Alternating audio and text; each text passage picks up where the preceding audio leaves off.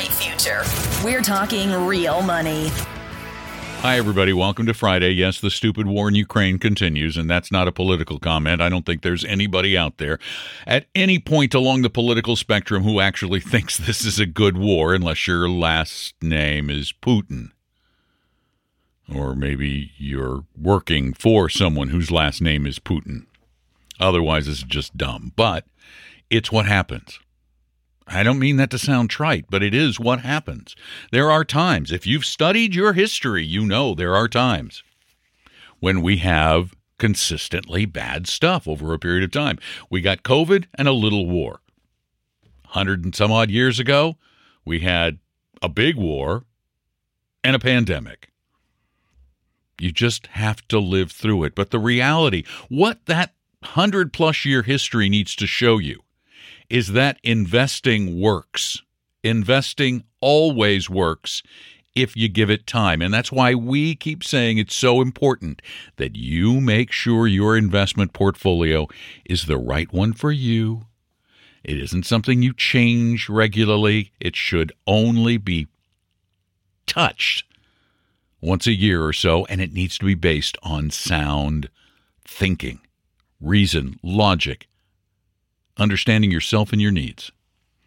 So, yes, the markets, at least as of my speaking, at about 4 p.m. Eastern Time on Friday, the 4th of March, at this very moment, global markets are down a lot. My portfolio, too, is down. But you know what's interesting about it is that from where I got in, I'm still okay. And from where I was just a few months ago, my losses are still not that extreme because a portion of my portfolio is in those dull, boring bonds.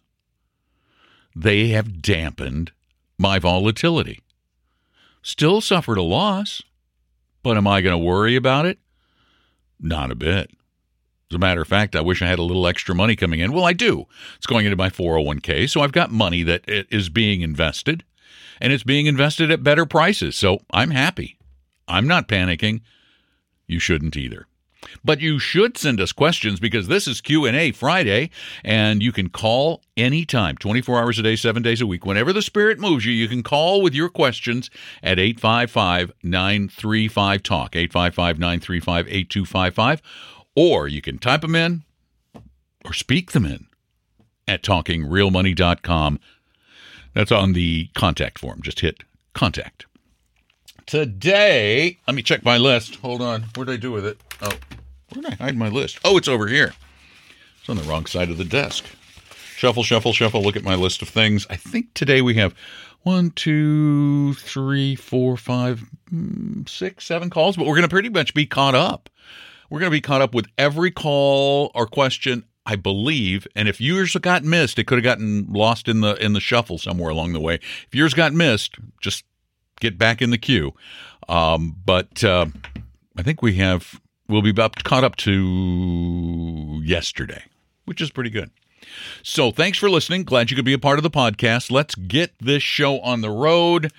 Our first question comes in from our phone line, 855-935-TALK, 855-935-8255. Hey, Don and Tom. My name is Charles. I'm from the Philadelphia, Pennsylvania area. I've got a woman friend who's about 67. She's got a number of health issues. Her only income is Social Security. She, I guess, sold her home about a year or two ago. She's got the only money she has is about $150,000. It's currently in a savings account. She's asking for some financial advice. I'm not sure if I'm qualified to give that to her. I'm trying to find out if fiduciaries could help somebody in this situation who doesn't have a lot of money to spare at all, or should I just advise her to maybe invest in like a Vanguard total bond market or something? Appreciate any kind of advice you could give. Thanks a lot.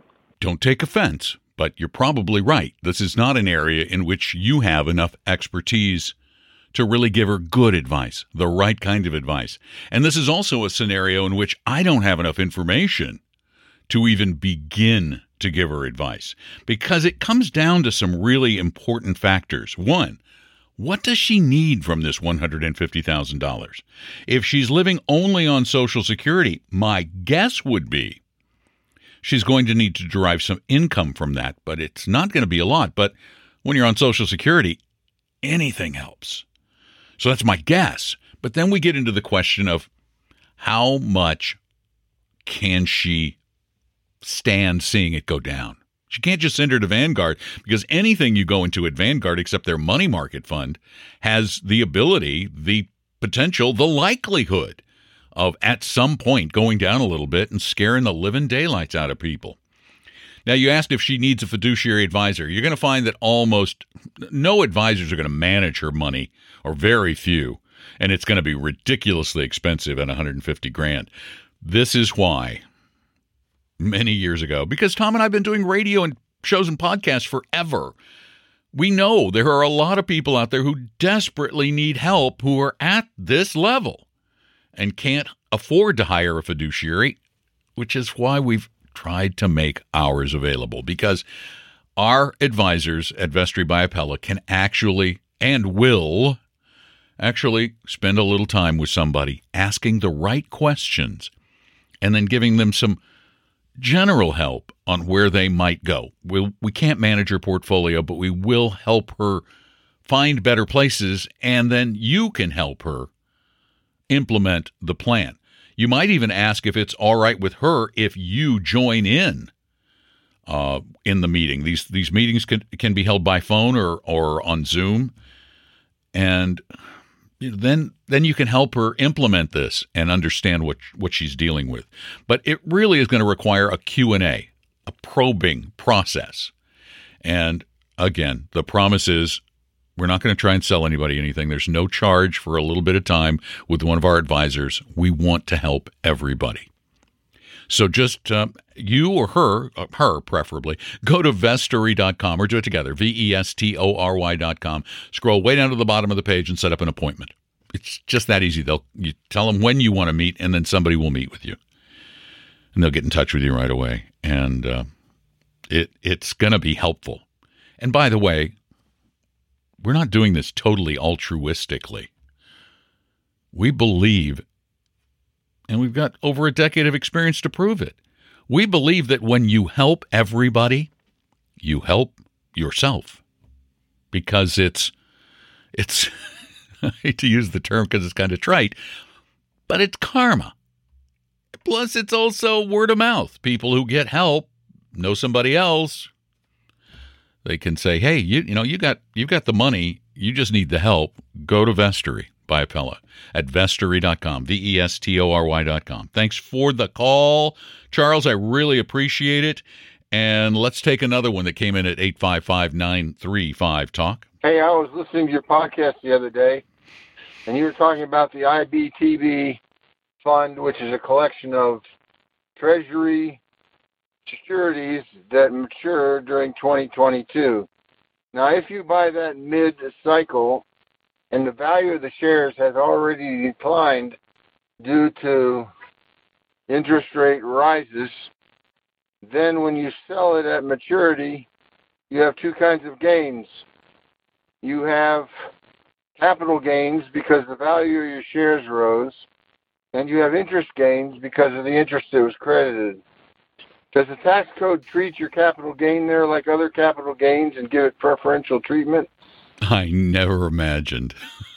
When somebody brought up these I-bond ETFs from iShares a few weeks ago, I never imagined the floodgates that would swing wide open, inundating me with both questions and critiques. Okay, let me just say that even the mention of IBTB, which is the 2022 version of the iShares Treasury ETF that will expire, will get paid off, will be done at the end of 2022. Very little income will still be paid out for the remainder of 2022. There will be some sort of a taxable capital event. Don't know how big it will be. Probably not very big at all, because they're very short-term bonds. But the value of even the shortest term bonds fluctuates. So if you bought in at mid-year and you take it out at maturity, it could be worth more or less. And because it's less than a year, you would be paying taxes on both the income and the short-term capital gain at your income rate. So, and then I got another call. The quality was horrible. Could not put it on, from somebody saying, well, you know, these things can fluctuate in the interim. Yep, I get it.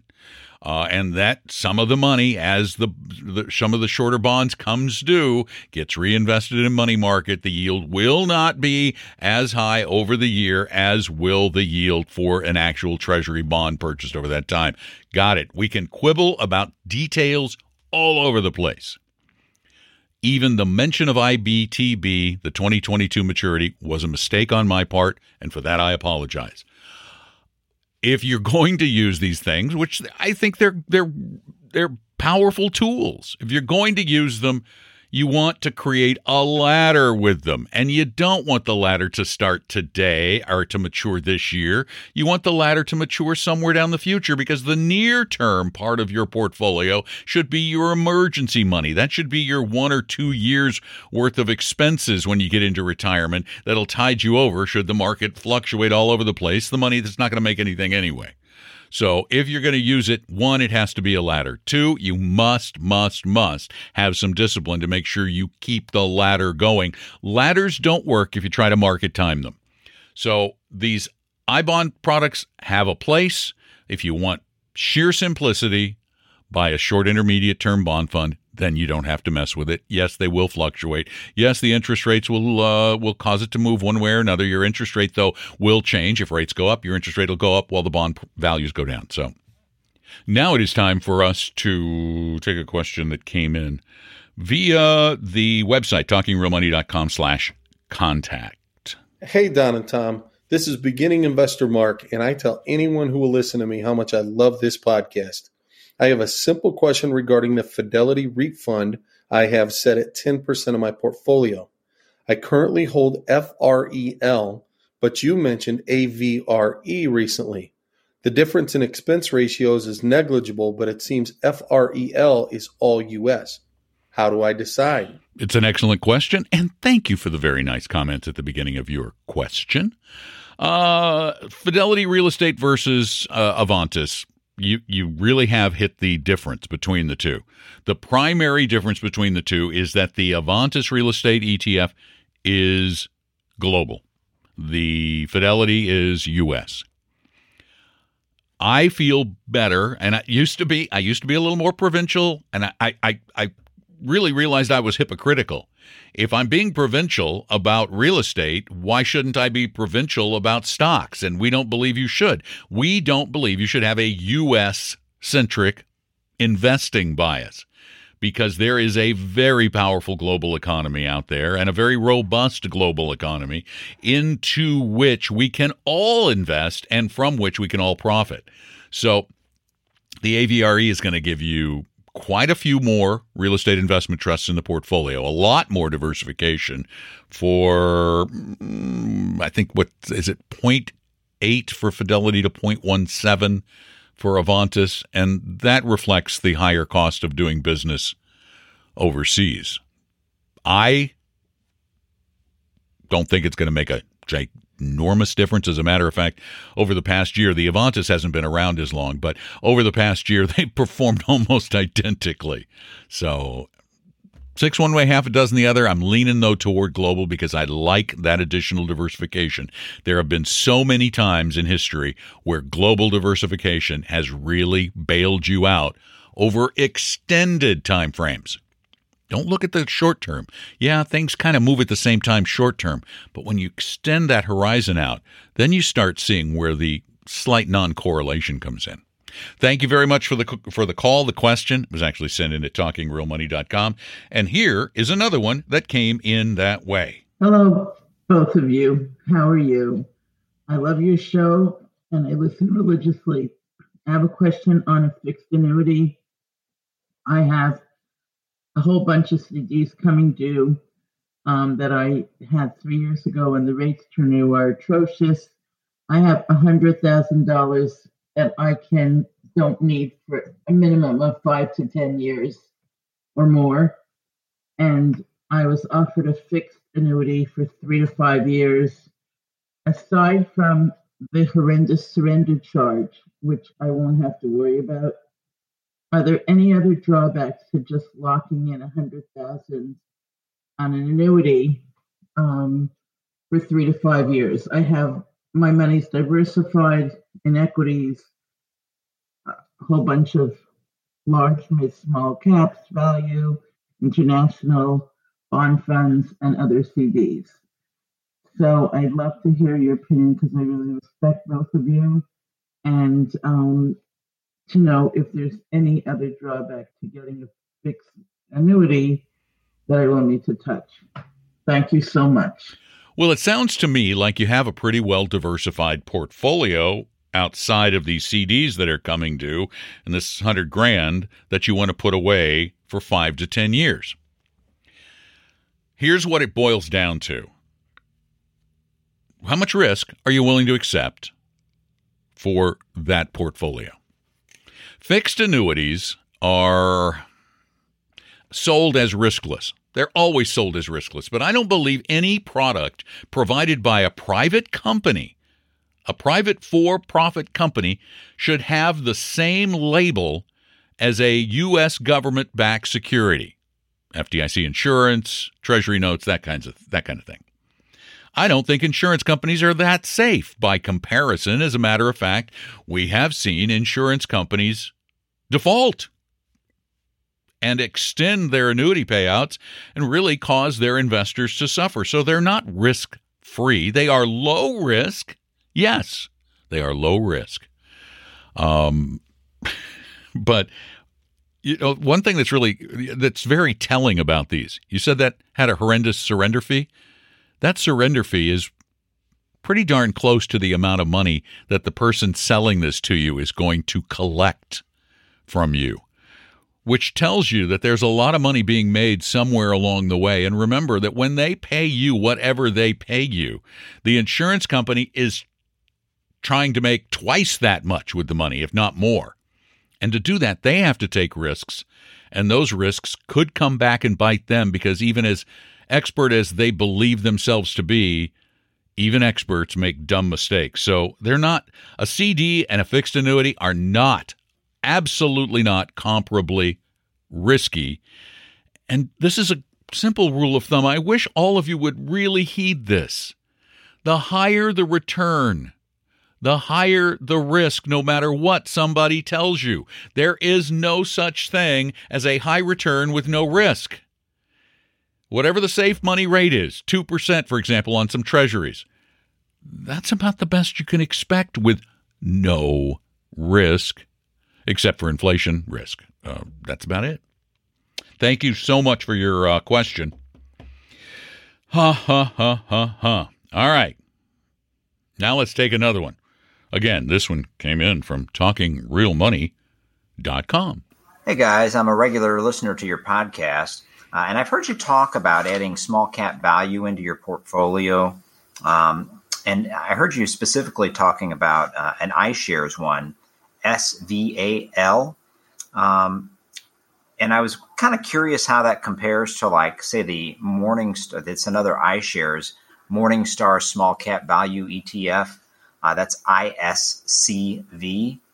The big difference, honestly, there's a couple. One, that one's only 6 basis points, and I understand that SVAL is only 20 basis points, so they're both very cheap. But the SVAL only has 232 holdings, whereas the ISCV looks like over 1,200 holdings. So I was just trying to figure out what the difference is, just because that one has more holdings and it's even a little cheaper. I thought, is that a better choice? I mean, and I'm talking about keeping it in there for, 20, 30 years without touching it. So just curious about your thoughts on that. I appreciate it. Well, I honestly don't recall the context in which SVAL was discussed, but SVAL is a very, very different fund. Okay, shouldn't say very, very different fund. When we're getting into small cap value, we're only quibbling over small differences. The Morningstar is a broader small cap value fund. It has an extended universe of stocks that fit in its portfolio, whereas the SVAL, the Small Cap Value Factor Fund, has a much smaller universe of stocks from which they choose.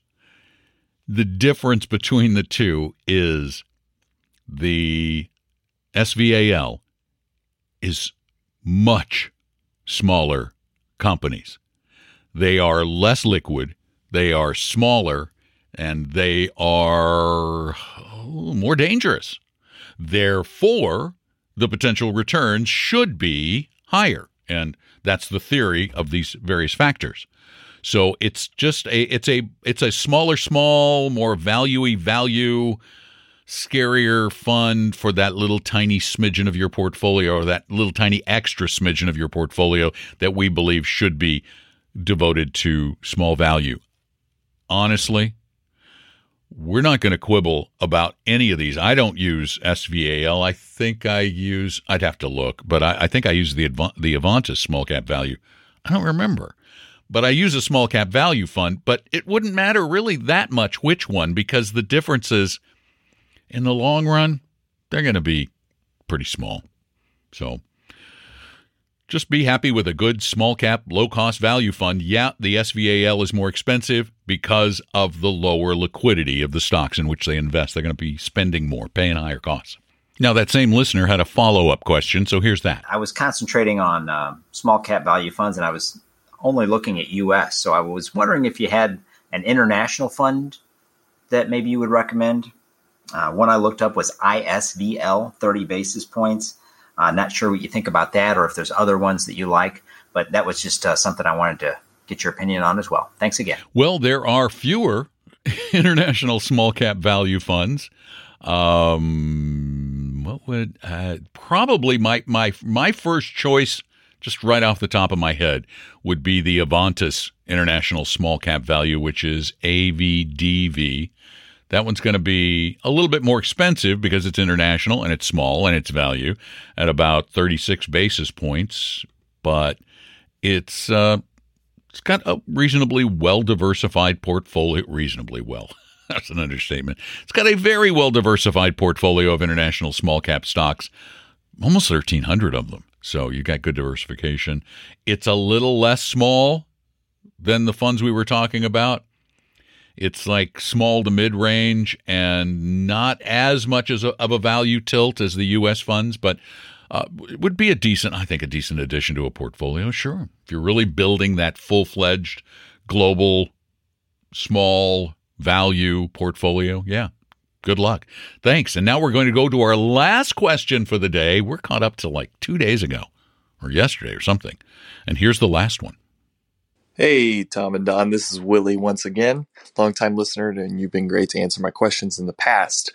No question today, but I just wanted to offer a comment that was brought up yesterday during yesterday's Wordle call-in guy. He mentioned Paul Merriman's 14-fund portfolio. I just wanted to bring up to everyone's attention, those that follow your work and Paul's work, that he just recently released a new video with a new set of charts with Daryl Bowles and Chris Pedersen, and he does have other portfolios that are less than 14 funds. He has a 2-fund portfolio, which is an all value, and then he has great 4-fund portfolios that are U.S. only, worldwide, and all value. So I encourage everyone to go check those out. They offer just as good returns as his ultimate buy and hold, and of course, they are much more simpler. Thank you. The proceeding was not a paid advertisement for the Merriman Education Foundation. Yeah, Paul has lots of different funds. We've said he has 2 funds, 4 funds, 6 funds, $1. He has so many. He has a lot. Paul is, we love Paul. Paul is data driven. Paul has a lot of options for you to choose from. Lots of great information, lots of free books, and we're not getting paid a penny for plugging Paul. Just we like Paul. Paul has worked with Tom and me for many, many, many, many, many, many, many years. Such a long time. So thanks for that. That was an easy last question because it wasn't even a question. Now, we're almost to the weekend. So a couple of favors. Over the weekend, here's your homework. 1, tell one person. Okay, no, tell 2. We want the multiplier effect. Tell 2 people about the podcast. Tell them they should be listening to the Talking Real Money podcast. Or if you put it on social media, that counts for 2. Counts for 8. If you want to talk with Tom and me live, you can do that on Saturday between 3 and 5 Eastern, noon to 2 Pacific, at the same phone number, 855-935-TALK, 855-935-TALK. We do a live show in Seattle, Washington that turns into the next week podcast, so do that. If you really love us, leave a review at Apple Podcasts or rate us over at Spotify. And finally, if you or someone you love needs some actual help with their money and you don't really think you need an advisor full-time, you just want somebody to look at that portfolio and go, what in the world am I doing? What is this costing? What should I be doing? Well, set up an appointment with one of our advisors at Vestry.com. It's painless, it's free, there's no obligation, and no high-pressure sales pitch to become a client. None whatsoever. It will be a very comfortable, pleasant experience. Who knows? You might even get to talk to Tom, meet with Tom, and another advisor. So, thanks for being there. Please spread the word. Take great care of yourselves, and we'll be talking again really soon because we're here all the time, hanging out, one place or another, spending a whole lot of time researching, reading about, and then, when all is said and done, talking real money. We hope you realize that the information provided on Talking Real Money is for informational, educational, and hopefully enjoyable purposes only. Providing personalized financial planning or investing advice takes time, so please consult with a really good fee-only fiduciary investment, tax, or legal advisor. We know a good one. Investing must always involve risk. In other words, you can and probably will lose money at times. Also, as much as you want it, no one can accurately and consistently predict the future, so past performance doesn't tell you a darn thing about what the future will bring. Unlike many other programs that say something similar, Talking Real Money is not trying to get you to buy or sell any financial products or securities. Instead, the program is provided as a public service by Appella Capital, a fee-only registered investment advisor. Thanks for listening, and please visit TalkingRealMoney.com for more information and disclosures. That should keep the lawyers happy.